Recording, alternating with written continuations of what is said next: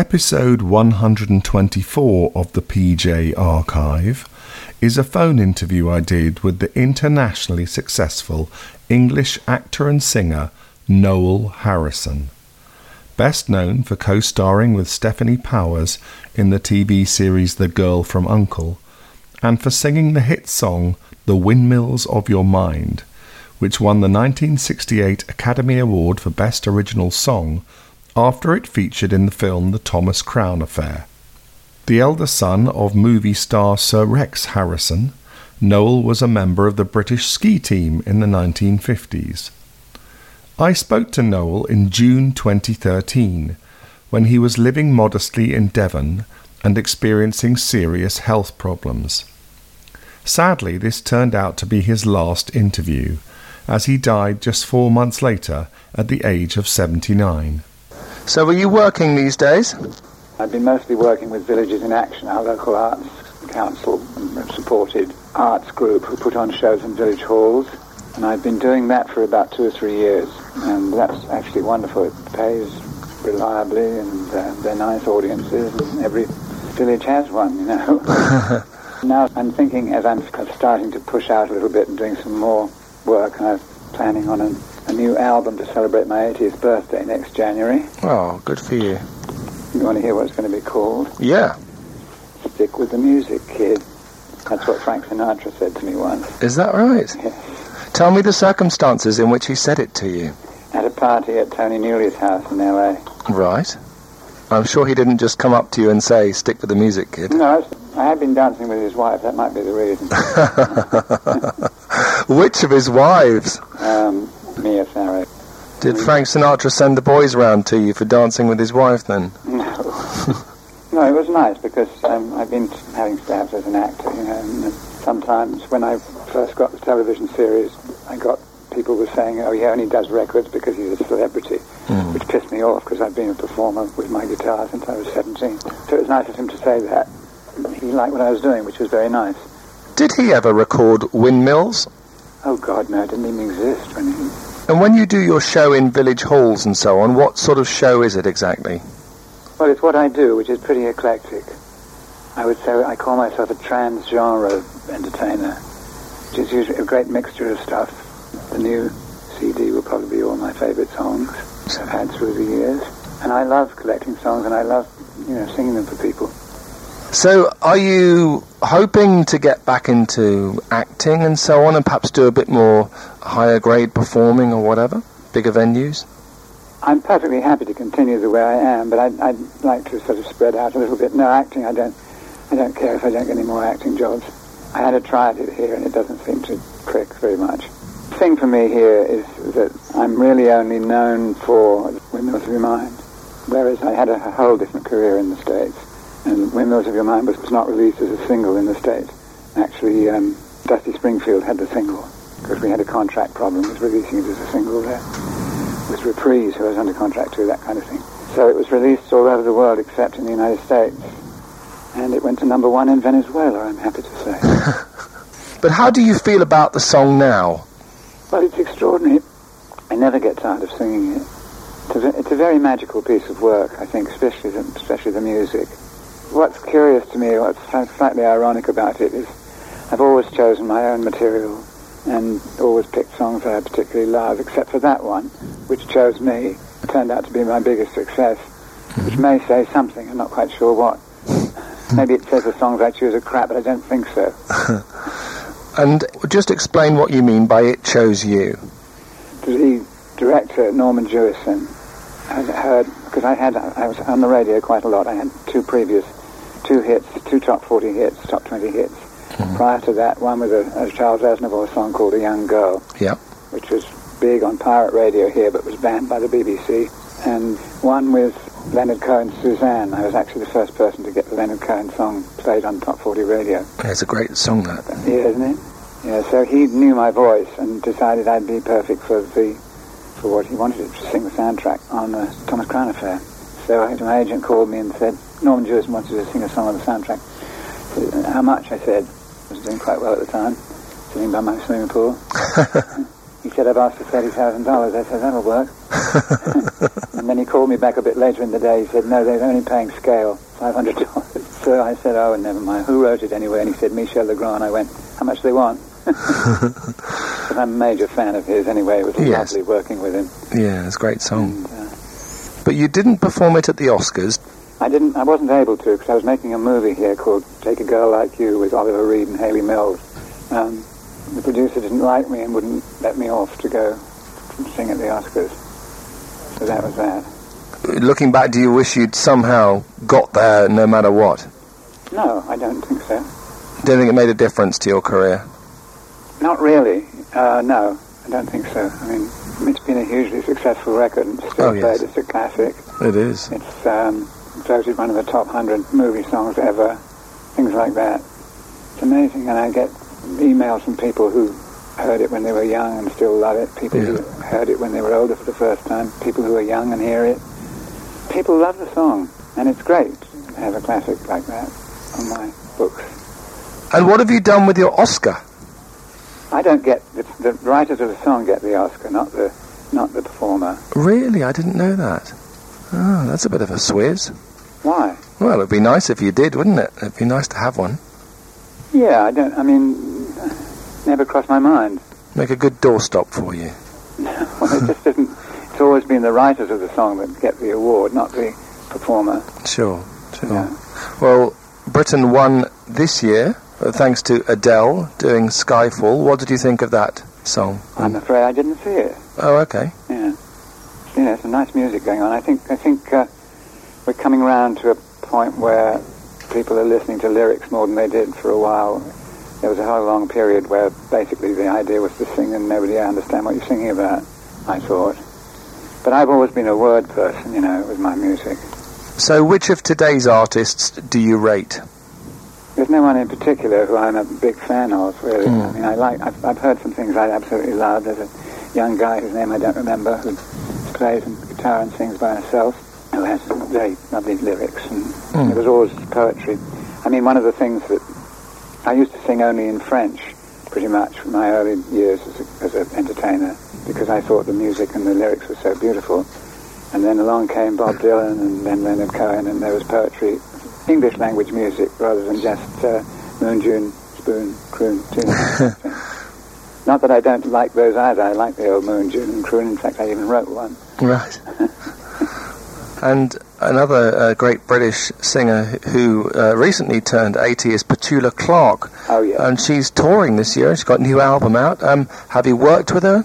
Yes, we did a couple of shows together. Because she sings a lot in French as well. Yeah, well, she lives in France, married to a Frenchman. Yeah. She's a nice girl. She is, yeah. A friendly woman, yeah. I remember the last time I saw her, I was in Monte Carlo for some reason. It was in the period when I was living in Nova Scotia and being a back-to-the-land hippie. And I remember her saying, oh, you took that route, did you? How do you look back on your childhood now? My childhood was quite wonderful in many ways. When I was a child, I lived with my mother's parents in Cornwall, because it was during the war, so I lived in Bude most of that time.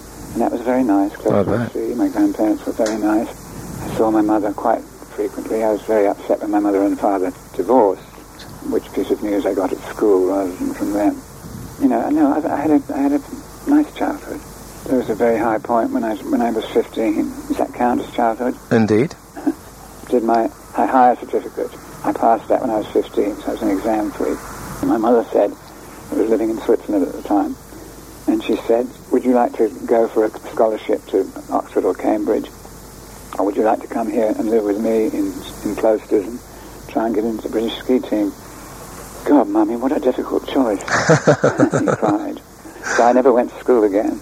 Felt slightly awkward in my early 20s when all my friends who had been to university appeared to be speaking a language I couldn't understand. But when I got to understand it, it turned out to be mostly bollocks anyway. And bullshit. Not all of it.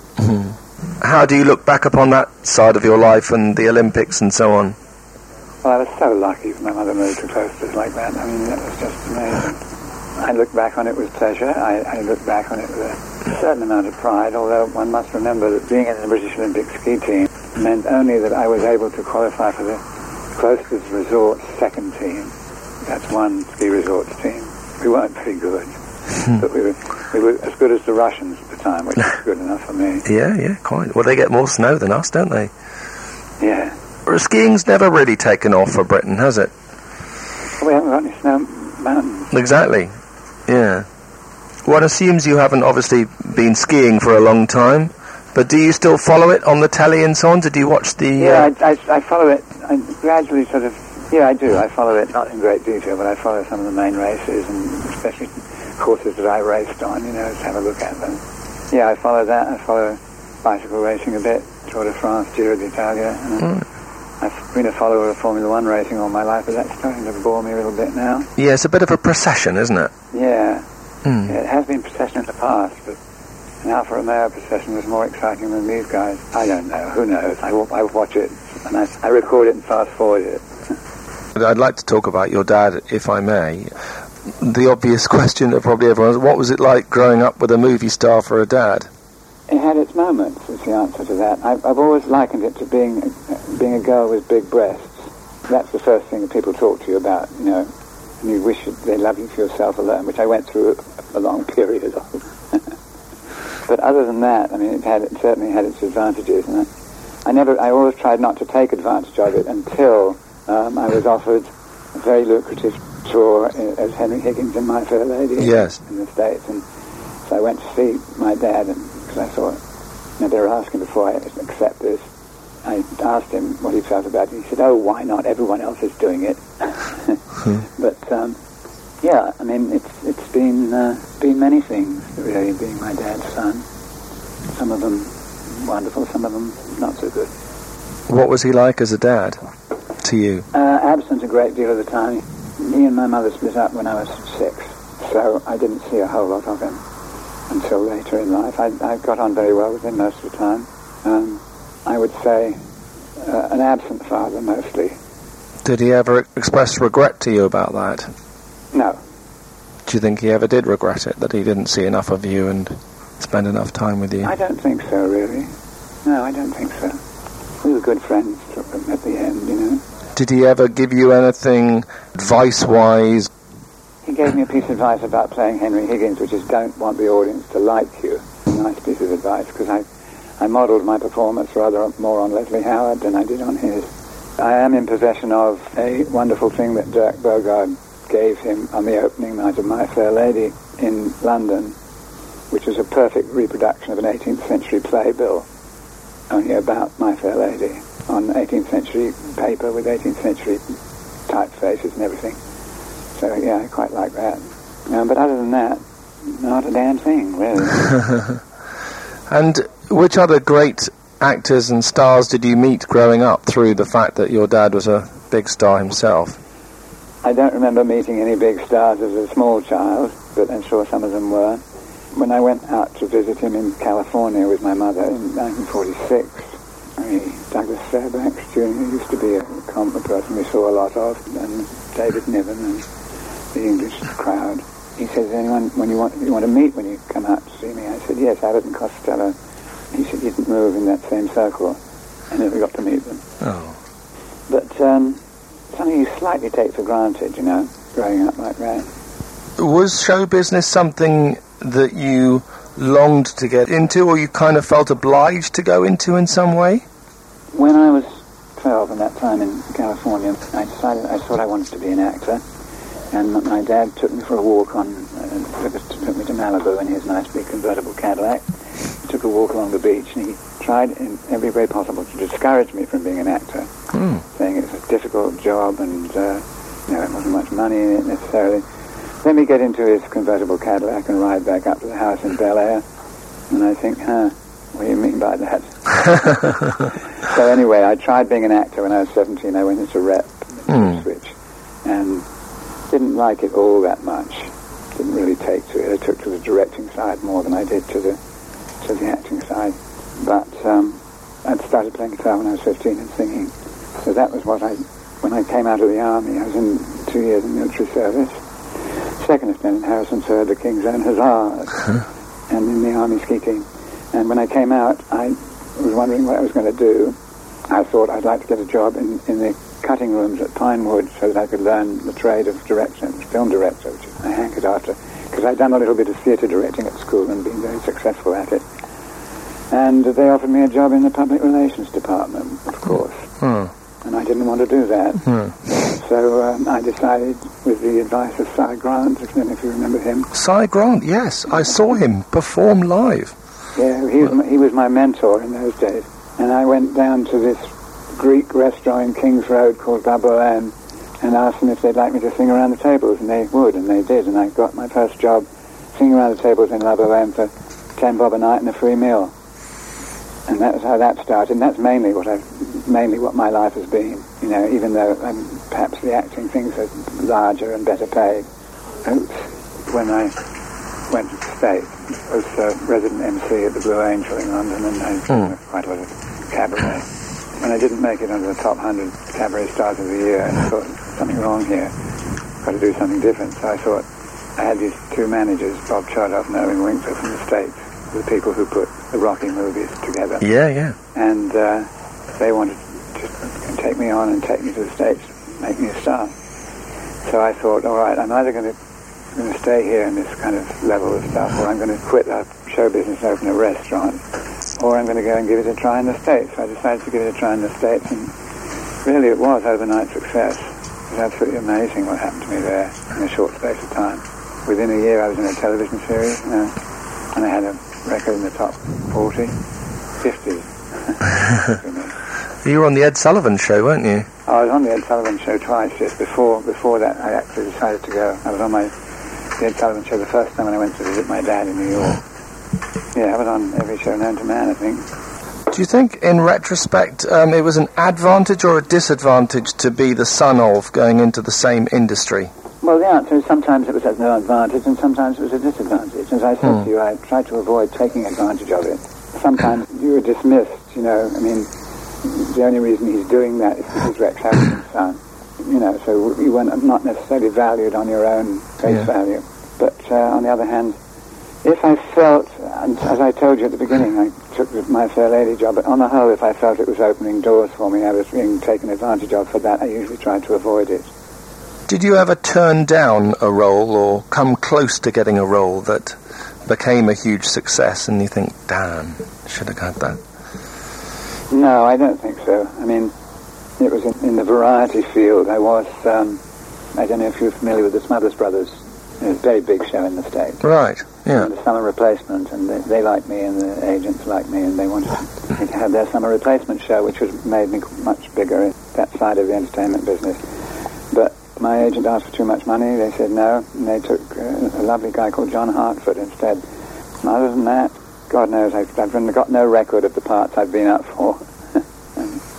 Do you still have much of your acting work on tape or DVD or anything like that, and do you still watch it?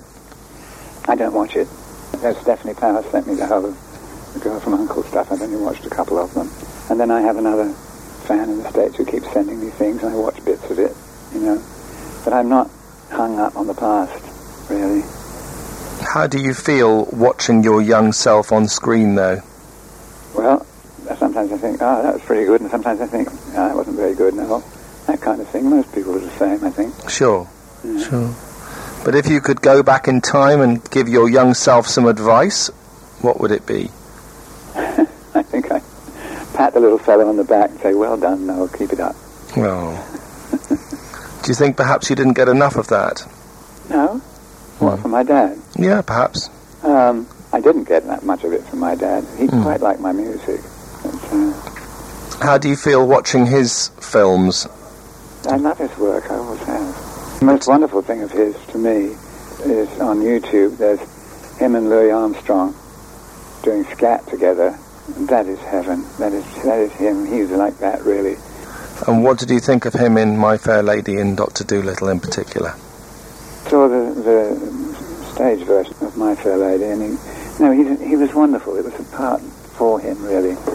Dr. Dolittle was much more true to the book than Eddie, what's his name?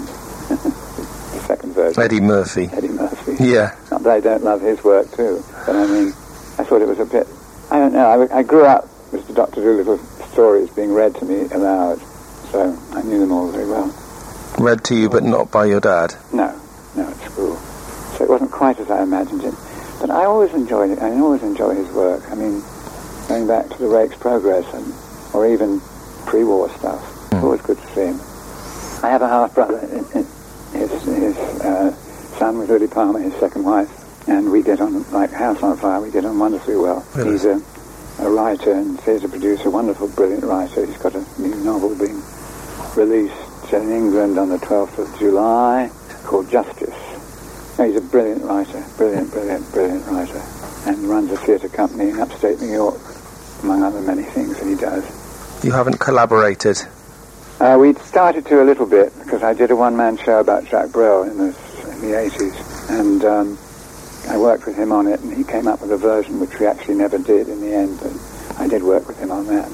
I ended up writing my own version. That was probably, I think of all the things I've done in my life, that was probably the thing I'm most proud of, which is called Adieu Jacques. You also toured with the Beach Boys and Sonny and Cher and so on, didn't you? Yes, very different kettle of fish, but yes, indeed. Yeah. Absolutely, that was fun. And Johnny Carson, Oliver Reed, all these great people you work with. Yeah, I know. I haven't been on talk shows for a long time. I haven't got a set of anecdotes to speak to you. Don't worry.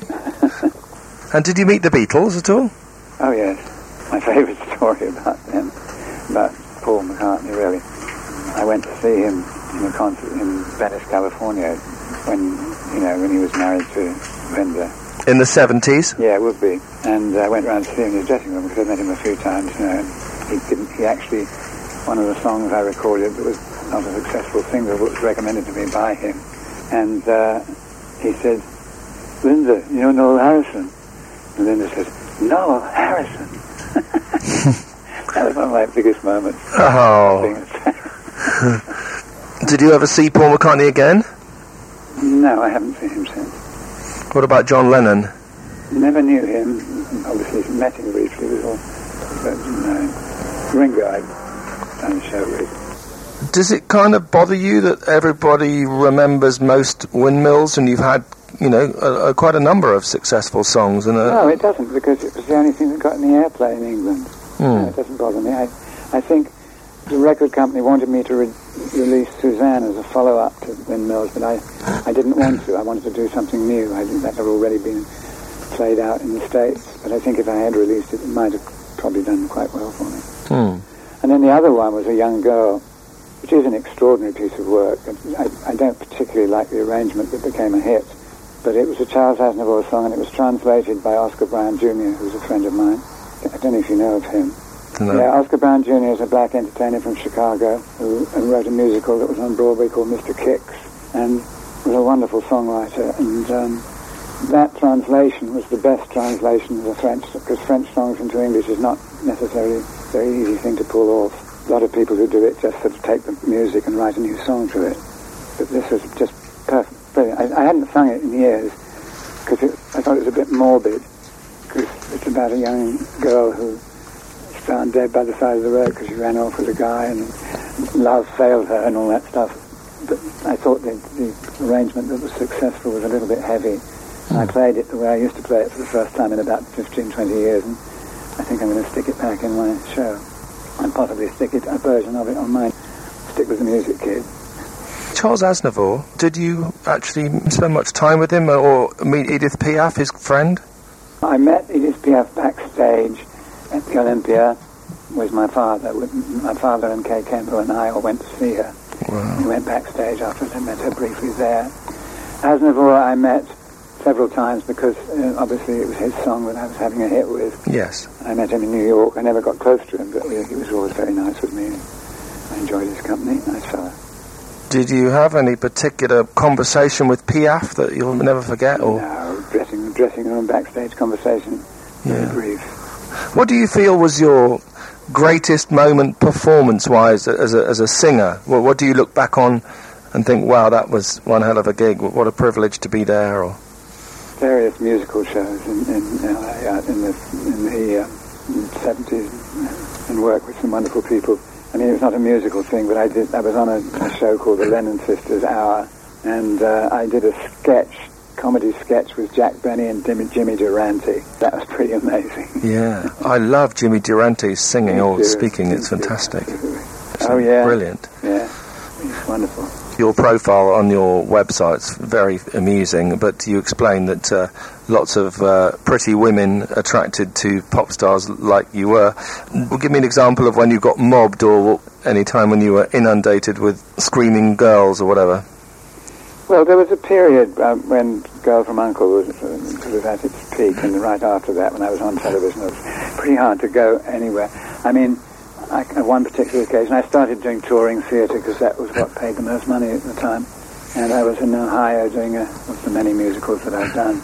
And I was resting in the afternoon beside the pool, and this girl came over and kicked me till I woke up. Oh. And asked for my autograph. I said, "Who told you to do that?" She said, "My dad." No. There were lots of things like that, lots of moments.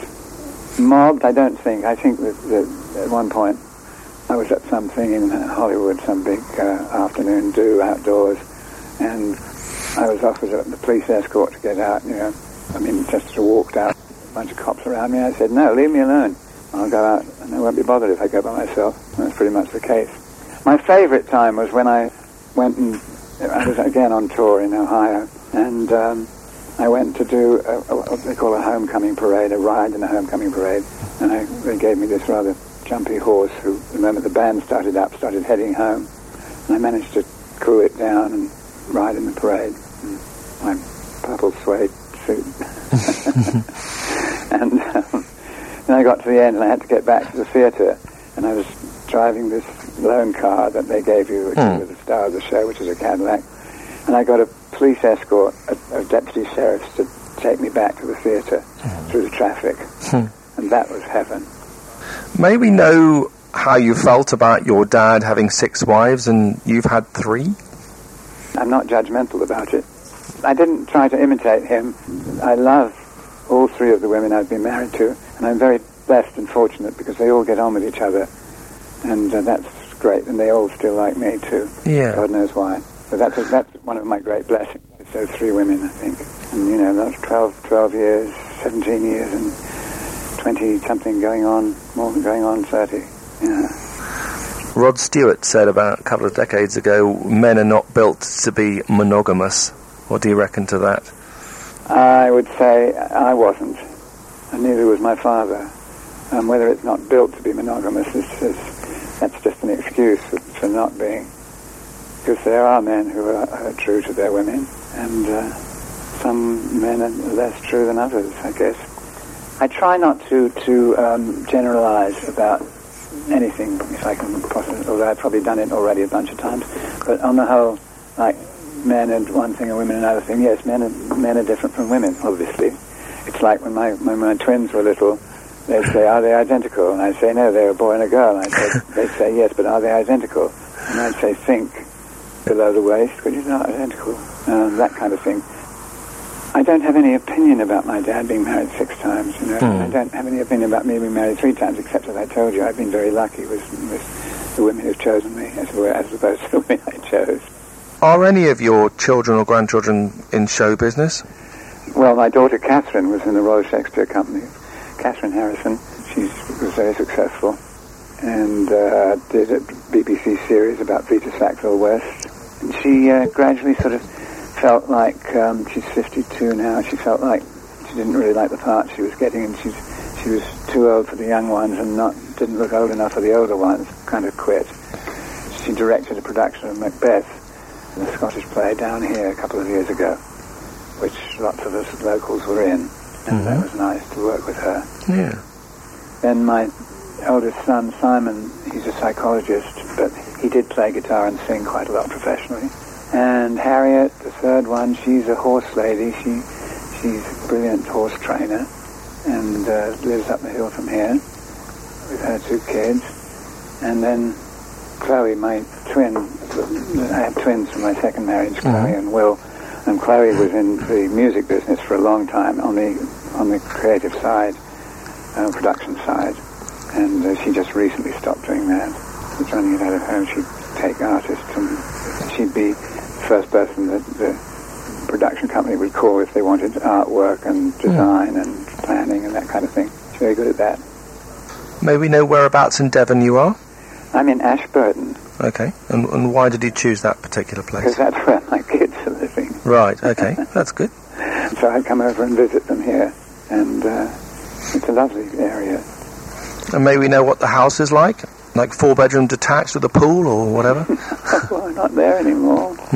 I mean, first of all, I ran away from that, you know. Sure. And went and built my own house in Nova Scotia. No, it's a row house built in 1910, and it's got 2 bedrooms, and a living room, and a kitchen and a dining room, and a little garden, walled garden at the back. And much evidence of your career on the walls or on the mantelpiece or anything? Not that I can see from here. You probably realise by now I'm not that kind of show-offy type, really. No, quite. I do understand that. But I thought you might have 1 or 2 sort of pictures that you treasure or whatever, or gold disc or something. No, I've got some stuff on the wall in my office. You know, pictures of all my kids, and I've got no particular picture of me and a bunch of famous people. So which famous people are you still in touch with? I'm sure you've still got good friends in the industry. Oh. Did you mention Stephanie Powers earlier? Oh, well, yes, of course. Yeah. I'm great friends with Steffi. There's nobody in particular that I can think of that's famous in show business right now that I'm in touch with. I have, you know, a few friends locally. So I like what my life is like, you know. I'm not sort of hankering after show business things. Do you have any regrets? A couple of times I could have treated my wife a little better. But on the whole, I don't have any regrets about what I've chosen to do. Have you written a book? I've been trying for quite a long time to write a book. I was employed as a screenwriter in LA for a while. And so I got into writing, which I enjoyed very much.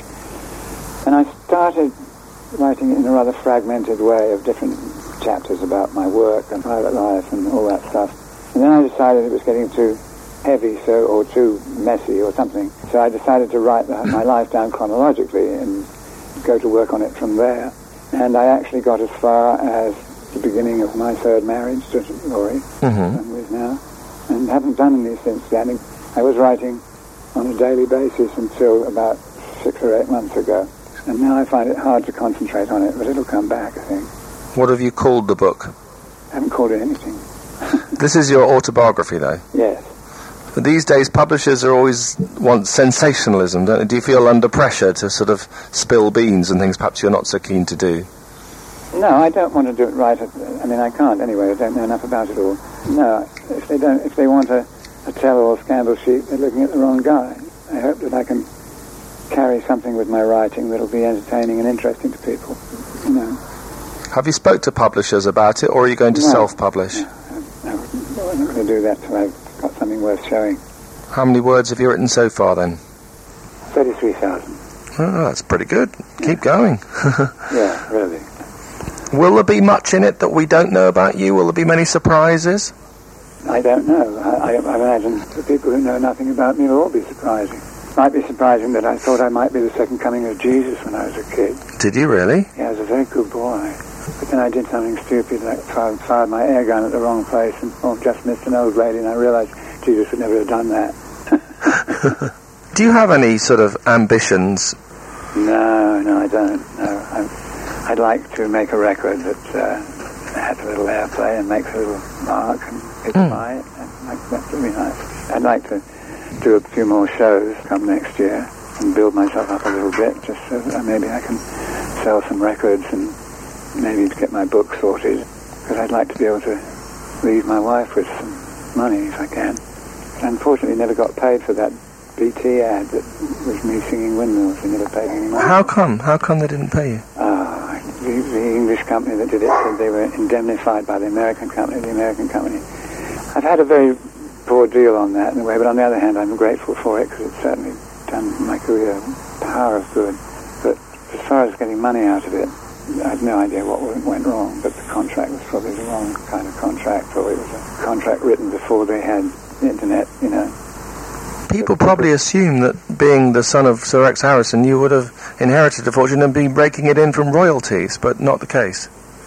No, all his royalties go to his widow, which is fine with me, and I did inherit some money, but it's all gone now. I mean, it wasn't millions or anything like that. Yeah, it's very tough in this recession, isn't it? I'm very lucky because I have 2 American Union pensions, Screen Actors Guild and Actors Equity, and but that and American Social Security are enough to keep the wolf from the door. You know, it's nice to get a little extra by doing music, really. Do you have any other homes anywhere in America or London? I would have sold them if I had. I had homes that are now worth a great deal of money. But I worked on the principle of buy high, sell low through my life, and I don't think that was very sensible. But do you think you're here to stay in England now, or do you still hanker for America or anywhere like that? No, I'm definitely going to stay here. I mean, I like it. I take it you're not going to be doing Glastonbury again in a hurry? Well, no, I mean, not for any particular reasons, but it's a bit hard for me to do festivals. But that was a good experience for you, wasn't it, Glastonbury? Oh, yes, I had a great time. Yeah. But how do you feel thinking you may only have 2 or 3 years left? What does that make you think as a human being? What does it make me think of? I've got a lot of things to do before I go. A lot of fucking shit to sort through. I think one day at a time, and I think the most important thing about feeling one does not have all that much time left is not to brood on it, because any waste of time you've got, my principle is to enjoy my life. Yes. Which it sounds like you really have, most of the time. Yes, I think so. I think going to eastern Canada and doing that life and building my own house, that had a huge effect on the rest of my life. And how do you want people to remember you after you've gone? Well, it'd be nice if they remember me fondly. It'd be nice if they remember me. Do you feel a bit overlooked, Noel? No, not at all. No, not in the least. I'm amazed how much people do remember me and how much they cared about what I do. No, I look back on my life in general and I feel quite happy about how it's gone. I've been very lucky and also done some quite wonderful things for myself.